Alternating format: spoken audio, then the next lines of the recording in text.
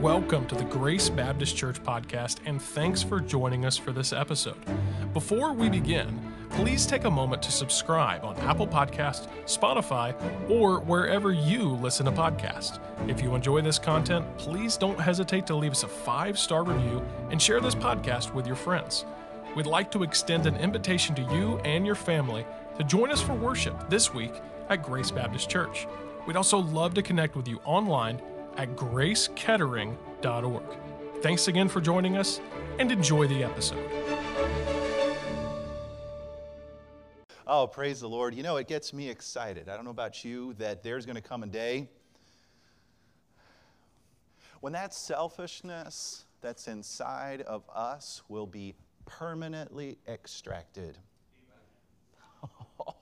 Can you imagine? Can you imagine to have your soul completely and permanently purged from that part of us that ruins everything?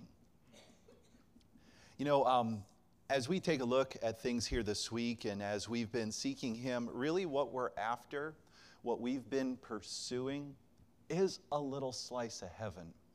You know, if you think about it, again, we talked about this, here in this life, on this side of heaven, our experience is going to be an experience of discovery. And by discovery, I mean we're going to discover our lack, right? Again, I know, I hope I'm not belaboring this too much here with you this week. But you know, as we discover that we don't have what we need, as I've been saying, we should not get discouraged by that. We should not run from God.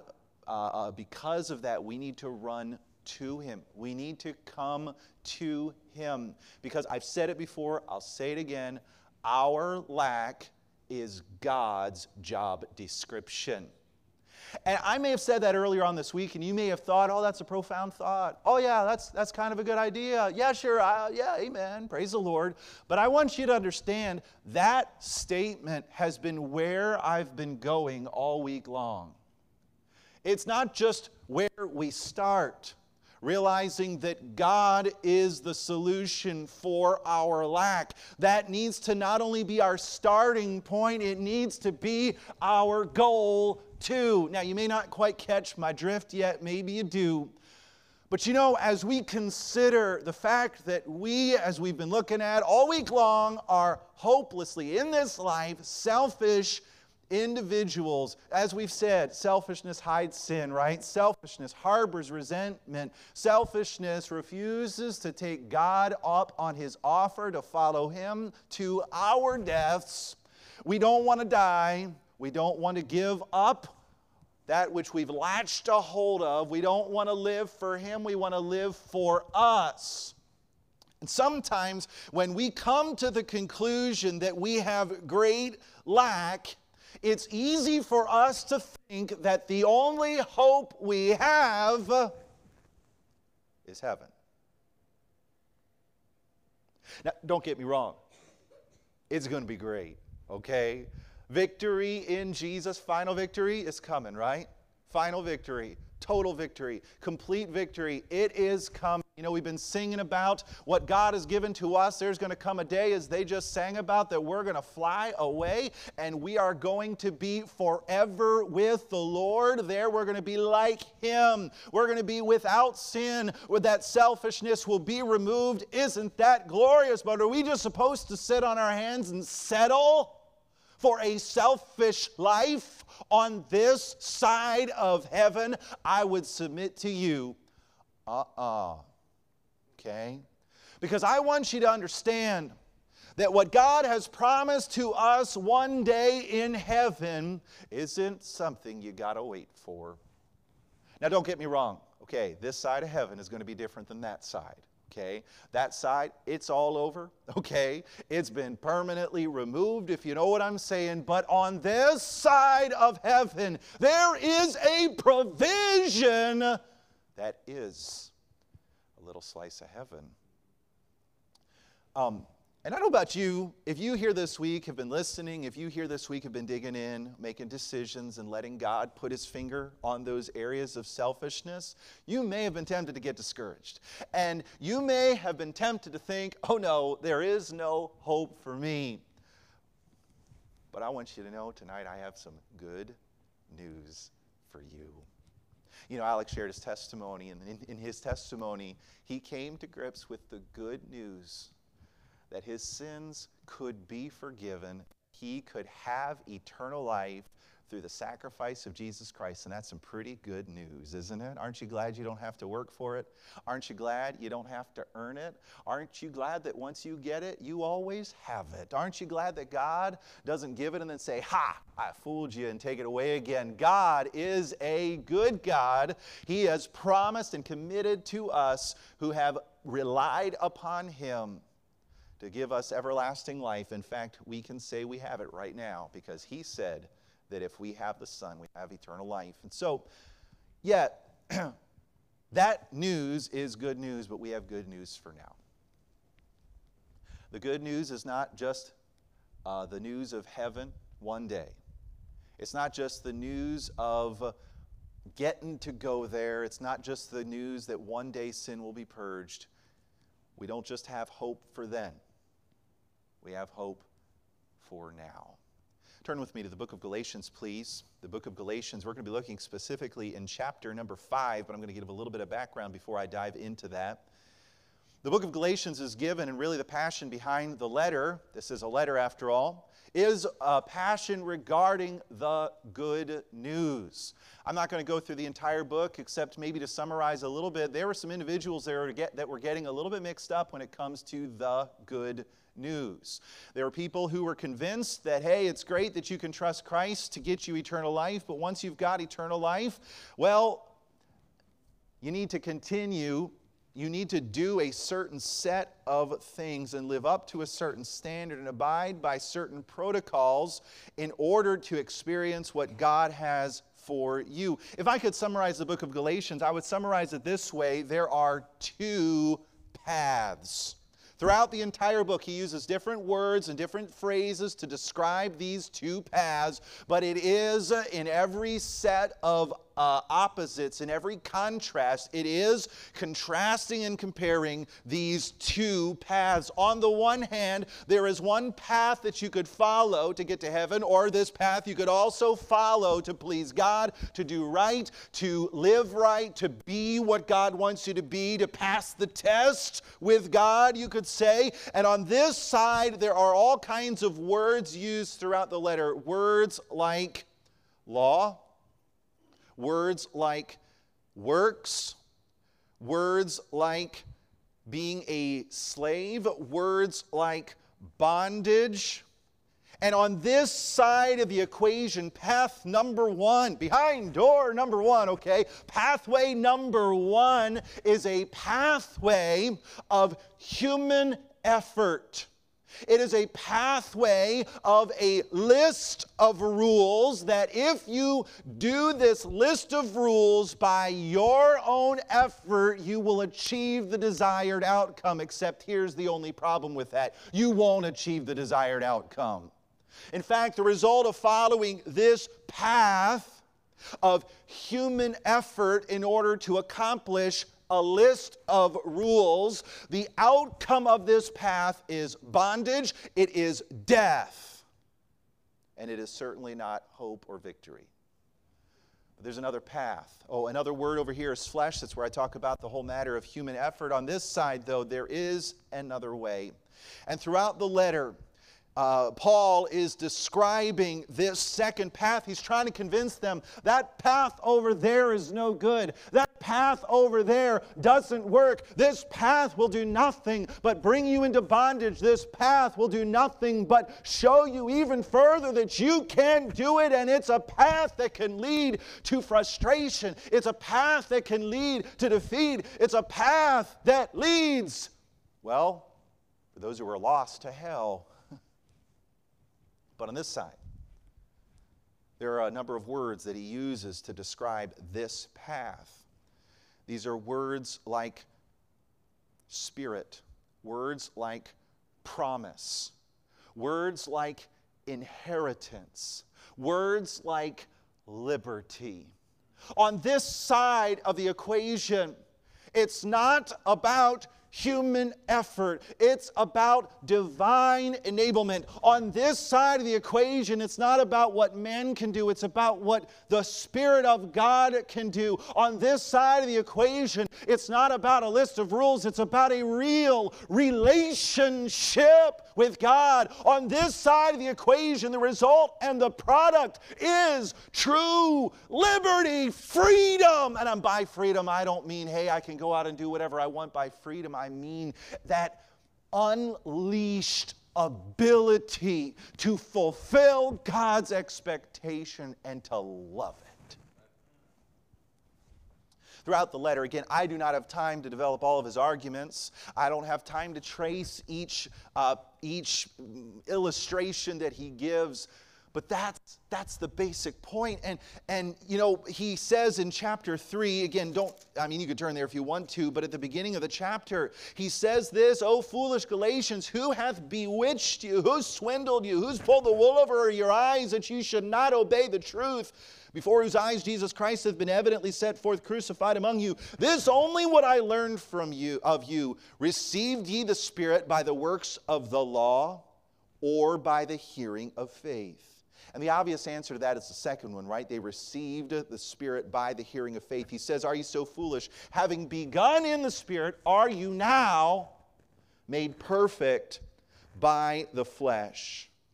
He says in verse 5, at the end of the verse, he said, "This person, doeth he it by the works of the law or by the hearing of faith?" Again, there's a bunch of words there that are so important. You got works versus spirit. You've got flesh and spirit. You've got faith and works. All of these words are describing the two paths. Again, like I said, I don't have time to develop all of these, but as you go throughout the letter, I would urge you sometimes maybe get two different markers, two different colors, and highlight the different words and concepts that describe pathway number one, and in a different color highlight all the words that describe pathway number two, and you'll see that where he's going is he's trying to tell them, stay off of this path and get over here on this path.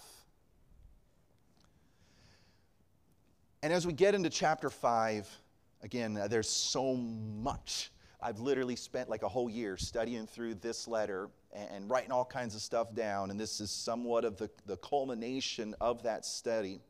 But when we get down to chapter number 5, verse number 1, Paul says this, "Stand fast, therefore, in the liberty," this side, "wherewith Christ hath made us free, and be not entangled again with the yoke of bondage." Okay, I want you to understand this because I think sometimes people get a little confused about the letter to Galatians. Again, it's about the two paths, but the two paths are applied to two different problems. Problem number one is that I'm a sinner on my way to hell. I've broken God's law. I've committed crimes against God. I deserve a severe punishment in hell for all of eternity because I have sinned. God's justice demands that I be punished. And when I recognize that problem, I can solve it two ways. I can go down pathway number one through works, a list of rules, human effort, and try my hardest to please God. And you know where I'll end up if I do that? The lake of fire. And so will you. But if I instead recognize the fact that Jesus loved me and He died on the cross for my sins and He paid the price, and if I instead of working, trying to keep a list of rules, will come to Jesus and count on His provision, on what He has done for me, if I'll stop trying and start trusting, then I can have eternal life by no effort of my own. That was problem number one. But problem number two is this: I can't please God. I can't pass God's test. Throughout the week, I'm sure, as you've been thinking about the problem as I have phrased it this week, and the problem being, I'm not a loving person. I'm selfish to the core. I wonder if some of us have tried to be more loving.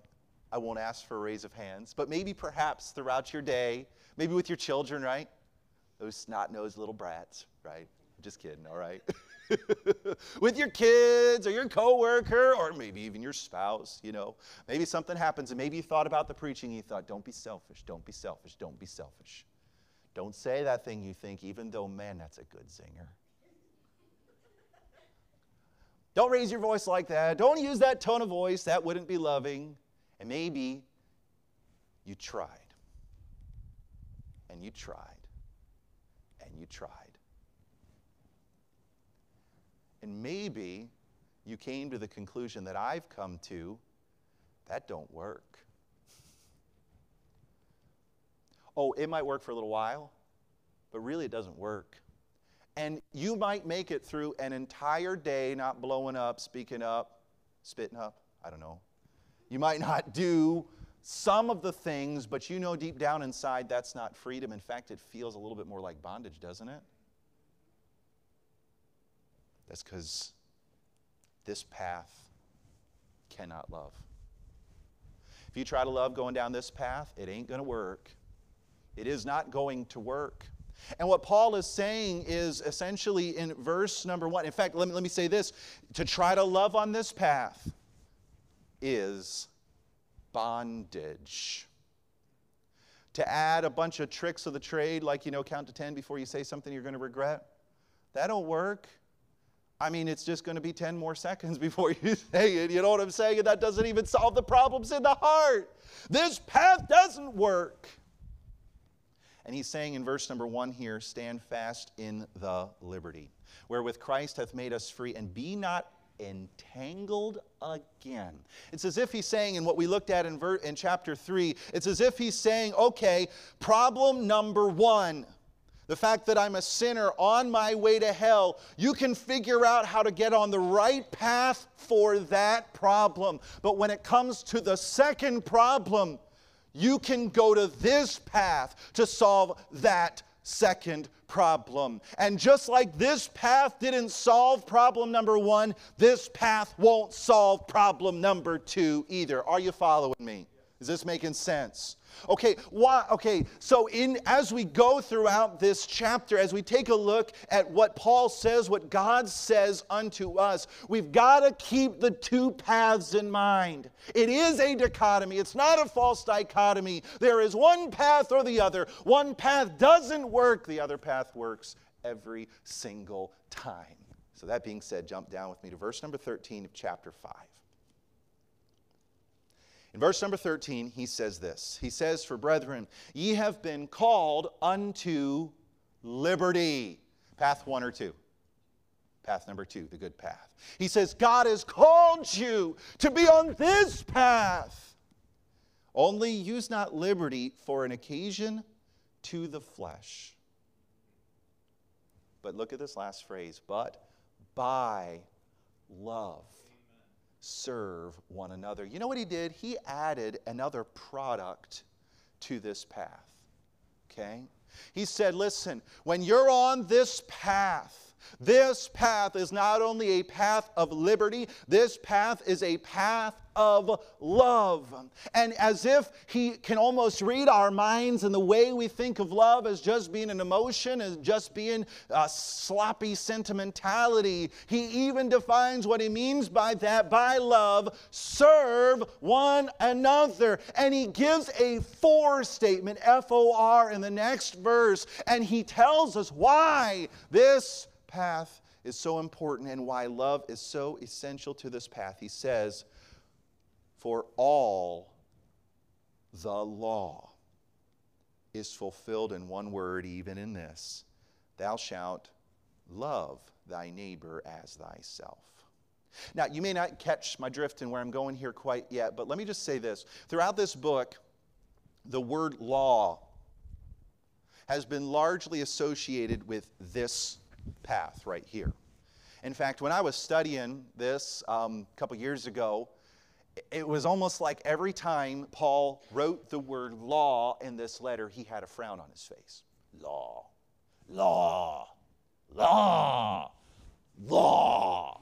okay? And it would have been real easy for you coming into this point in the letter to think, law, bad. See, the reason why is because when we typically think of law, we think of a list of rules that we have to do.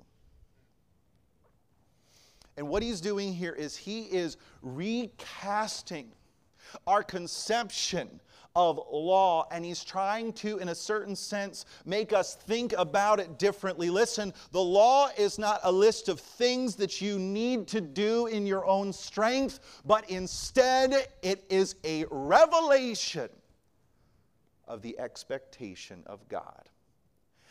And if you're just trying to keep a list of rules, you will not fulfill God's expectations. But if you will, by love, serve one another, if you will love thy neighbor as thyself, it says this: if you will pursue love, if you will live love, if love, true love, will flow out of you, guess what? You have fulfilled God's expectations. I know that's essentially what I preached on in Sunday morning. I just want you to see it in the text here. This isn't just a one-off concept. This is something that is strung from one end of the Bible to the other. Love, listen, if you are loving, you will do what God wanted. If you have true love in your heart, if love is gushing through your life, in whatever situation you're in whatever interaction you might have with other people, if that love is active in you, you will fulfill God's expectation. In fact, if we, let's go ahead and put it to you this way. But here's the rub, right? Law's over here. Love is over here. This side doesn't work. This side does, and it's amazing. How do we do that? Right? How do we do that? How do we get over here when it comes to problem number 2, or selfishness? How do we get over here when it comes to pleasing God? Because if you're like me all week, we know we need to love, but we just can't seem to do it. Right? We know we ought to love our neighbor as ourselves, but we've come up dry. We don't feel like it. It's just not happening. It seems elusive. And the harder we try, the more it doesn't work. Okay. Just see this. Liberty is associated with love. Path number 2. Love fulfills God's expectation, gets an A+ on the test. Jump down to verse number 16 here in the passage. Here's what Paul says. This I say then.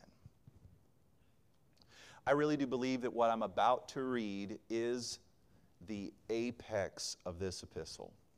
What I'm about to read to you here tonight is the boots on the ground command that causes you to get on path number 2. It is the key that puts into the lock that unlocks the love in your heart. It is that which causes us to no longer be striving to love, but is accessing a love that is alien to our own.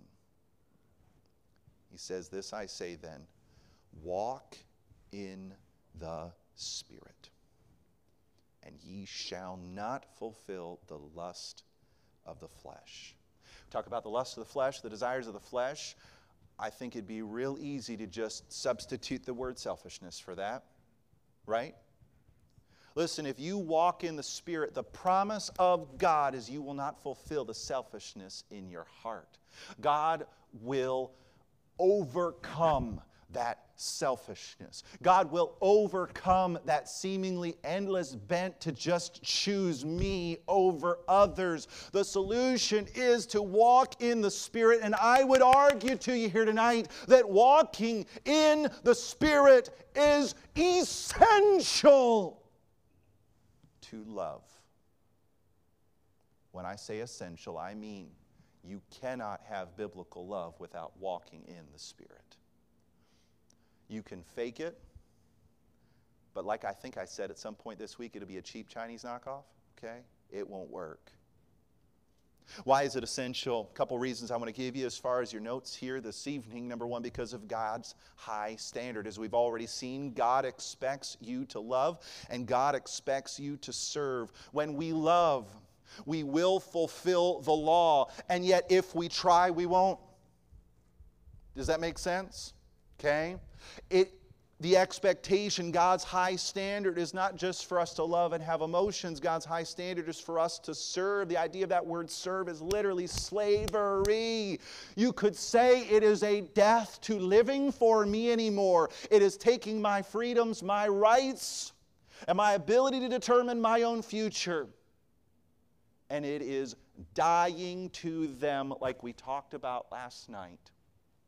Listen, there's so many stories from history I could tell. There have been people who've sold themselves into slavery to win people to Jesus Christ. There have been individuals who have, again, we get an illustration in the Old Testament of a servant who loved his master at the time when he was going to be set free, who would volunteer to stay behind because of the love he had for his master, and he would have his ear put in an awl, would punch a hole in his ear, and that was a sign that he was dying to his right to go his own way and to do his own thing and to live his own life. And I want you to understand that God's high standard for every one of us, whether you're a deacon, whether you've been here for 50 years or 5 weeks, God's standard for every single one of us, whether you're 80 years old or 18 years old, is that He wants us to fulfill God's expectations, to love. He wants us to serve. But I want you to know this is essential not only because of God's high standard, but also because of the scary alternative. Look down at verse number 19. Again, I'm going to try to piece some of these pieces together here for the moment here. I'm trying to pull several threads together. In verse number 19, he says this. He says, now the works of the what? Okay, notice that word works. Works. That is key for understanding what he's talking about here. I think oftentimes that when we look at this verse, many of you have read this verse before. I think oftentimes when we see that phrase, the works of the flesh, our brains register the word flesh more than we register the word works. But I want you to understand both of those are essential. This is not just the works of the flesh, it's the works of the flesh. And both of those words are associated with this path right here. He says this, the product of human ability. It says the works of the flesh are manifest. The idea of that word manifest is to become apparent, to come to light, to be revealed. And he's saying this, if we live and do our very best to pursue God's expectations, to live according to path number one, the works, the attempts to live and do according to our own human ability will reveal themselves. They will make themselves apparent. A few years ago, I was getting ready for our big The Generation Youth Summit up in Wisconsin. And at that time, we had our missions conference. It was back-to-back with our youth summit. In fact, the middle service was actually a dual service. It was the last service of our missions conference and the first service of our youth summit. I say all of that to say that I was getting prepared for the night in our trailer. My wife was, doing her hair, and my son Jude was in the bathroom also, kind of getting dressed and everything. And I got a notification, not on my phone, but from my wife. And the notification was a very untimely and unwelcome one. My wife said, Bobby, the bloop is happening. You say, the what? Okay, there's something you got to understand about RV life, okay? We have a number of appliances in our trailer. We got a fridge, we got a furnace, we got air conditioners, and we have a sewage system, okay? Toilets and black tanks. And there's this real unfortunate law of physics that matter, compounded upon itself, takes up more and more volume. And what can happen in certain parts of the trailers over time, there are deposits, shall we say, that are deposited into a certain reservoir, shall we say. It's a tank of sorts, and the little phrase we use to talk about it is the black tank, okay? Brown tank might be a little bit more precise, but you know. And there's another thing about RV toilets that's different than regular residential toilets. Residential toilets, typically, when you flush them, water comes into the bowl and everything goes down and you never see it again. In RV toilets, it's different. First off, it's gravity fed. There is a little thing that goes like this, and stuff goes down. A straight pipe into a holding tank, okay? When the level of that holding tank gets up to a certain point and encompasses the bottom of that chute, you now have a vacuum in that chute. So when it goes like this, you get a bloop. And that is a signal. That is a signal that you have a very short period of time before you have to empty that said reservoir, okay? Well, here's the problem. It wasn't just a bloop. You see, I had been ignoring the bloop for a day or two. And so, when we went to the toilet, when we pushed the little foot pedal, I saw just an inch or so below the little thing, I saw stuff. And I thought, you have got to be kidding me. I remind you, this was the end of missions conference. We had all kinds of missionaries at church. This was like probably an hour before the service. Okay, we had teenagers coming from all over the country to come to this special event, and I've got a crisis on my hands of massive proportions. And okay, and I also have to mention this, I'm parked in the middle of the church parking lot.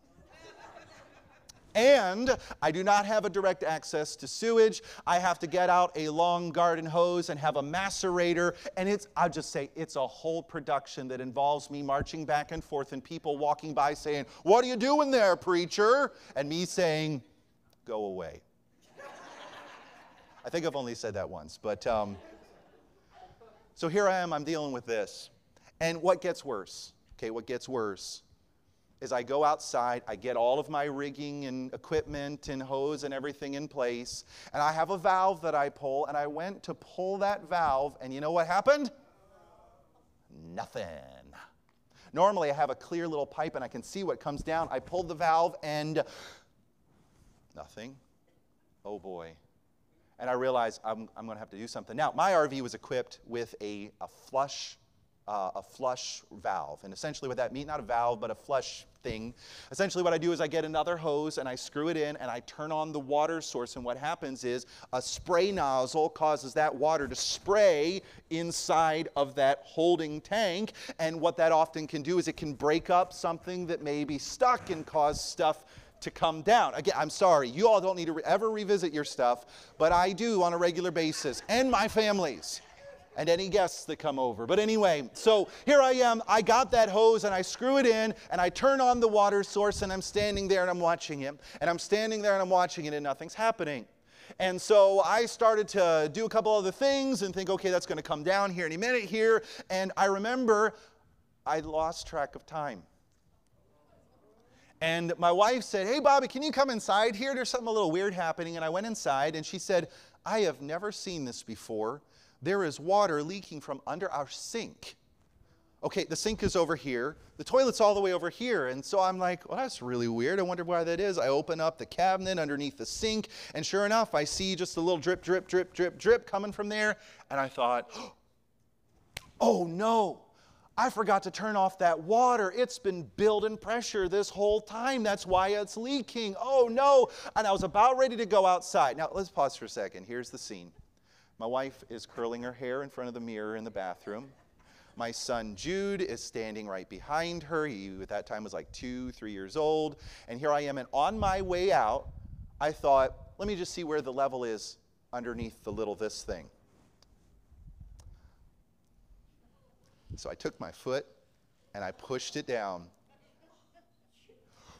Goosh! A brown geyser! Shh! shot up out of my toilet bowl, got all over our towels, got all over my son, got all over the shower, got all over the floor, and we had a sewage explosion. Jude looks up at me and said, "That was fun."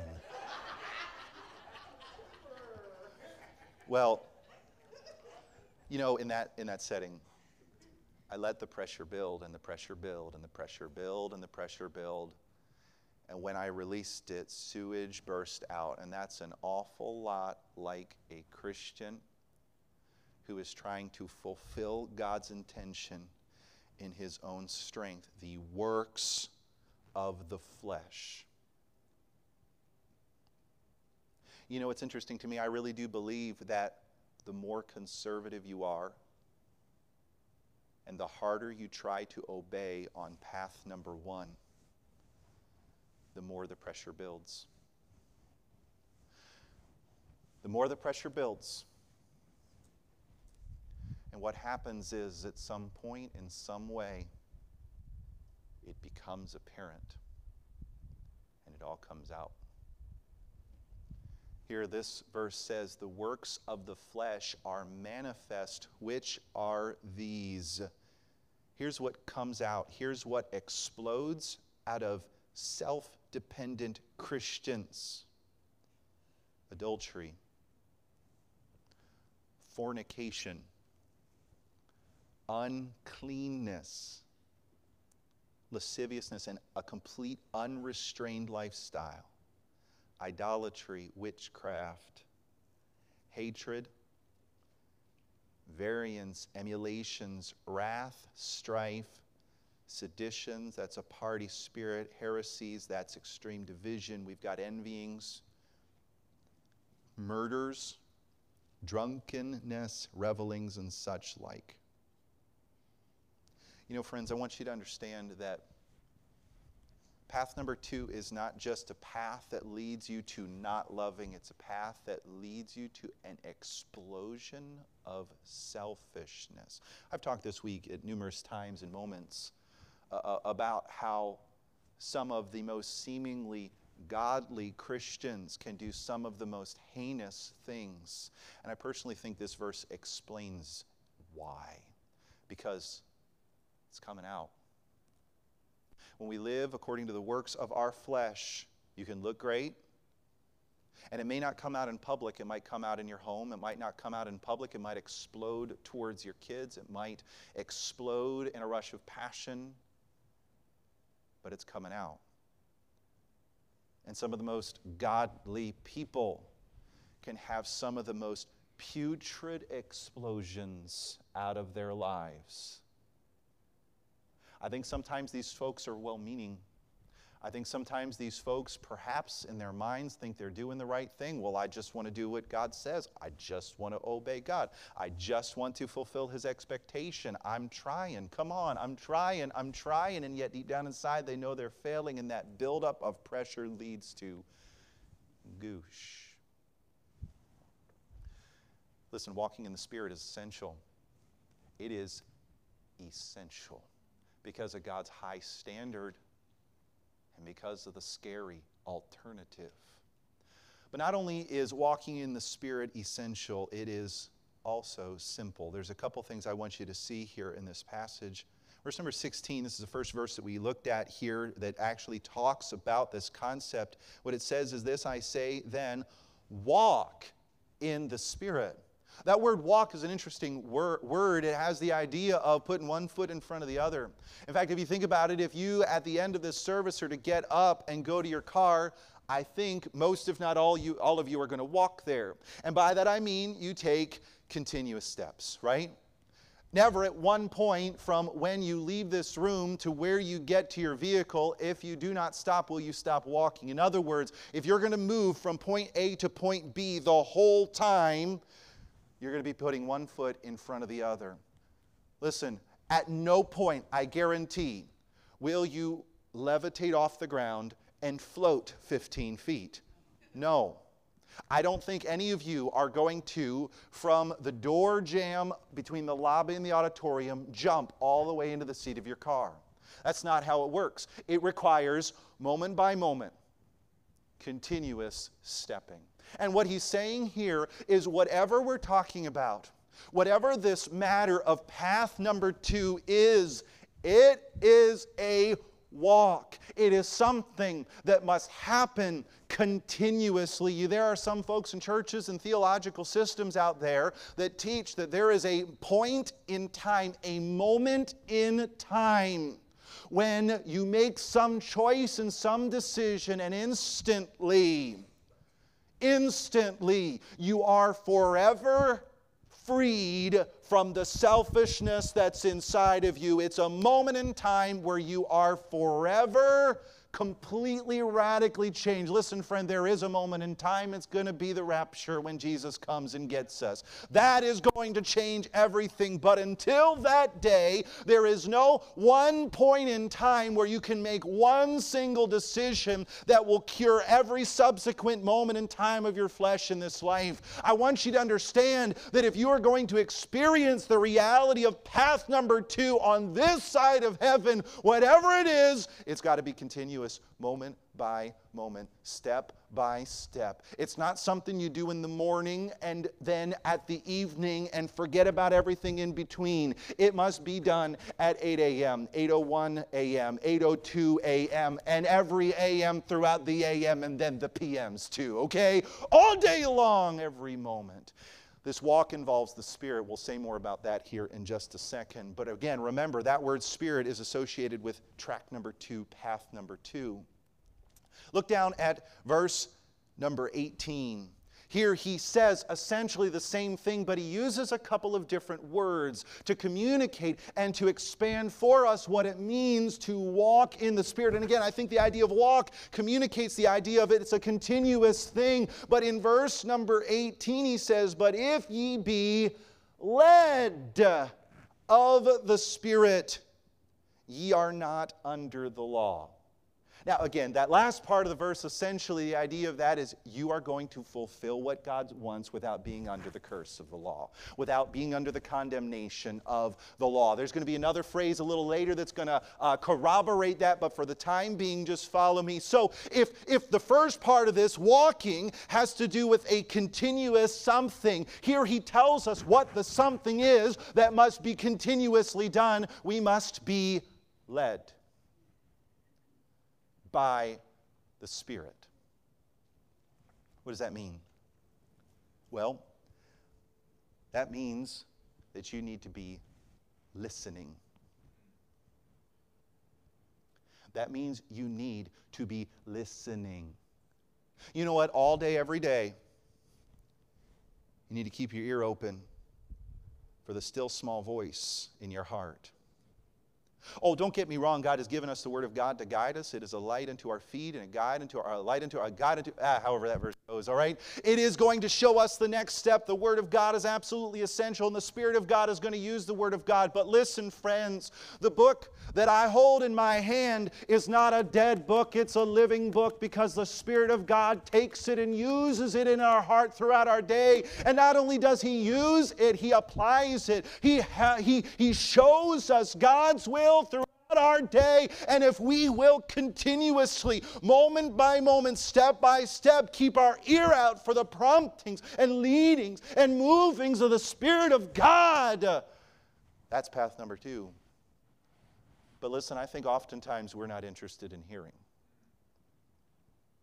We don't want to hear. I had an amazing revelation one day. I realized that in my iPhone, there's a settings section called notifications. And I realized in that section I could go and I could flip off notifications for certain apps. Have any of you discovered that? Oh, it's amazing. It's liberating. I'll tell you what, Instagram has been turned off for years. Facebook has been turned off for years. There are a lot of apps that when they pop up, when you first install it and say, would you like to enable notifications? I look at it and I say, not today, sucker, and hit no. You ain't gonna rule my life, phone. You ain't gonna interrupt me when I'm in the middle of a conversation and make me pull out the phone to see what my phone is trying to tell me about. No, you don't. That's what we do with the Holy Spirit sometimes. Instead of listening. Oh, sometimes we hear. Sometimes we listen. Certain time of life, certain major crisis, we flip the notifications on because, you know what, we're desperate. But there are other times when we say, you know what, I want to have fun here, flip. And we aren't interested in listening anymore. We got to listen. But you know what? We got to do more than listen. Listen, as we're walking throughout the day, every step, continuously throughout our day, we need to be listening, keeping an ear out for what He says. And you know what? When He speaks, guess what? We got to say yes. Listen, admit it. You've heard the Spirit speak and you said no, haven't you? I know I have. There have been times when in the middle of your day, maybe you're out on a grocery run, maybe you're doing some other kind of errand, or maybe you're at home alone and the Spirit of God puts something on your heart. And for one reason or another, because it's a little bit inconvenient or maybe a lot inconvenient, you say, no, I'm too busy. No, I really don't want to do that right now. Nah. And we dismiss it. Speaking of notifications. Sorry. You got to say yes. And you know what? It's not just enough to say, yes, I intend on doing that. You've got to actually go. You've got to actually go. Intentions are great, but intentions don't get the job done. Listen, there's the parable of Jesus said that he had a father who had a son who told one of his sons to go, and the son said yes, he had good intentions, but he didn't end up doing it. The other son said no, but he ended up doing it. Listen, why don't we say yes to both? Why don't we say yes at the beginning to God and then follow through and actually do what He wants us to do? Listen, I want you to understand, you might say, Mr. Bosler, preacher, you're just replacing one list of rules with another. No, what I'm doing is I'm replacing a list of rules with a relationship with God that's real, that's all day long. And this relationship with God is one that says, not my will, but thine be done. It's a relationship that moment by moment throughout my entire day is totally surrendered to God to lead me however He sees fit. See, to be led by the Spirit is to be listening, keeping an eye and ear out to His leadership and promptings. It is saying yes to what He directs and actually following what He says. He says, if ye be led of the Spirit, if He speaks and you say yes, if you let Him call the shots and throughout your day, I will tell you what, according to God's Word, He says you won't be under the law. In fact, in just a minute, and we'll see this, we'll develop this a little bit more down in verse number 22. He says, but the fruit of the Spirit. You know what I believe that's talking about? Here's what happens. Here's what comes out. Here is what is born, produced in a heart that is walking in this moment by moment. Yes, sir, I'm going to do what you want me to do. Relationship with the Holy Spirit. Look at the first one. The works of the Spirit. The fruit of the Spirit is what? Love! Isn't that what we've been talking about all week? Look at the end of the list. Look at the end of the list.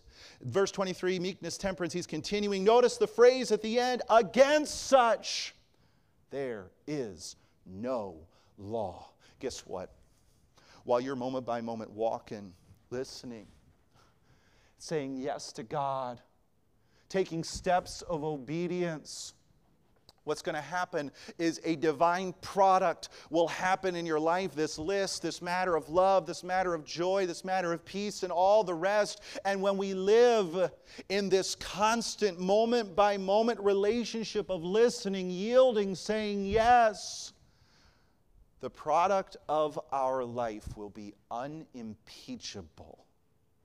It will be uncondemnable. The law will not find any fault with a life that is completely yielded to the Holy Spirit of God. Listen, This matter of walking in the Spirit, it is total surrender. We've seen the idea of walk, which is continuous, the idea of being led by, which is the idea of listening and saying yes, and then the idea, in fact, jump down to verse number 25, he says, if we live in the Spirit, let us also walk, and this is a different word for walk. It has the idea of keep in step with. In other words, it's almost a picture of the Spirit is walking and we're walking right alongside of Him. And guess what? If He speeds up, we speed up. If He slows down, we slow down. In fact, it's a military term, has the idea of keep in formation. In other words, when the Spirit speeds up, you better speed up. The Spirit of God is your reference point. I got to wrap this up here. As we look at this, I want you to understand it is total surrender. Walking in the Spirit is total surrender, moment by moment, step by step. And it is also total dependence. Listen, the fruit that is born is a fruit that this tract could never produce. It's a fruit, it is a product that our greatest efforts could never create. The fruit is not ours. It is God's. And that means, listen, this is not just a matter of total surrender, it's also a matter of total dependence. I am not only listening and saying yes, I am counting, relying on the Holy Spirit who lives inside of me to bear a fruit that I could never bear, to do a work in me that I could never work, and to produce in me a supernatural, divine love. The love that will be produced will not be your love. It will be God's love in you. There's so much more that I could say here today. But if I can say this, walking in the Spirit is not only essential and simple, it's also victorious. As we've seen in verse number 16, you won't fulfill the lust of the flesh. This walking in the Spirit overcomes the flesh. It overcomes or counteracts our selfishness. It accesses God's love. It's not a matter of you trying to be more loving. It's a matter of you yielding to the Spirit of God and depending on Him. And it fulfills God's intentions.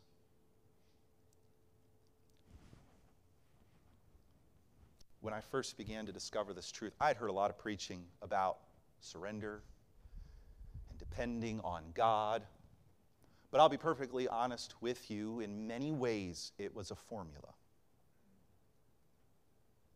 In many ways it was just a matter of surrender to the generalities or even the stated verses in Scripture, which, don't get me wrong, we must do. And I even understood that the Holy Spirit was the key. He was the enabler, the comforter, the one who would come alongside and help. I understood those things. But in a new and fresh way, when I studied this passage, I realized in more ways than just a cliche that this matter of victory, this matter of love, is a matter of relationship. What I think some of us have done who've heard good teaching and preaching on maybe what we would call the victorious life, the Spirit-filled life, what I think sometimes we do is we want the power of the Spirit without a relationship with God. And that's not going to work. You know, this whole passage, and I do want to challenge you to take some time and meditate on this section of Scripture. There's much more that I could say that I don't have time to say here this evening. But as we've been thinking about our theme here this week, God has shown us our lack. Not so that we can try harder to do better, but so we can come to Him, remember? And He will supply our lack. Oh boy. That's not just a good suggestion for something to do in an invitation. It's Bible for how we ought to live every moment of every day of our Christian lives. If you walk out of here tonight thinking, I got to try harder to be more loving, you missed it. But if you walk out of here tonight thinking, you know what? I need to completely surrender my life to God, not just the issues, but moment by moment, day by day, listening, being willing to say yes and follow through with obedience and dependence on my leader. And as I do that, what's going to come out of me ain't going to stink anymore. What's going to come out of me is going to be God's amazing love that never fails. Can I have your head bowed and every eye closed here this evening? I know throughout this week, perhaps it's been a bit of an unusual meeting in that we've had a theme and a thread we've tried to weave from the start to the finish here today. I trust the Spirit of God is putting the pieces together for you here tonight. And I know this is going to be a lifetime pursuit. It's going to be something you're going to continue to grow in and learn about. But listen, as much as I'm looking forward to heaven, and I sure am, I've got people there that are waiting for me. I'm so thankful that the good news gives me hope for today. And friends, it gives you hope for today. What I'd like to do is I'd like for everyone to stand here this evening. If everyone could please stand. In just a moment, we're going to have an invitation. And our invitation is going to be this. Listen, all week long you've been challenged. God, the Spirit of God has been putting His finger on your lack. He's been showing you the depths of your depravity and selfishness. And what I want to invite you to do here this evening, in just a moment, I am going to invite you to stop and to say, God, I'm listening. I'm listening. Open your heart to that real moment-by-moment relationship and determine tonight that whatever He says, you will say yes. And you will depend upon Him to bear in your heart His love. I can say by my own testimony, it works. In a moment, I don't have a piano to play here this evening, but I'm going to invite you either if you'd like to come to the front or if you'd like just to sit down in the pew and have a conversation with God. But when I say the word, I want you to do what God would have you to do here tonight. So if God is speaking to you right now, go ahead and do what He'd have you to do. Thank you for listening to this podcast. To learn more about Grace Baptist or how to have eternal life, visit gracekettering.org. And remember, you are always welcome at Grace Baptist Church.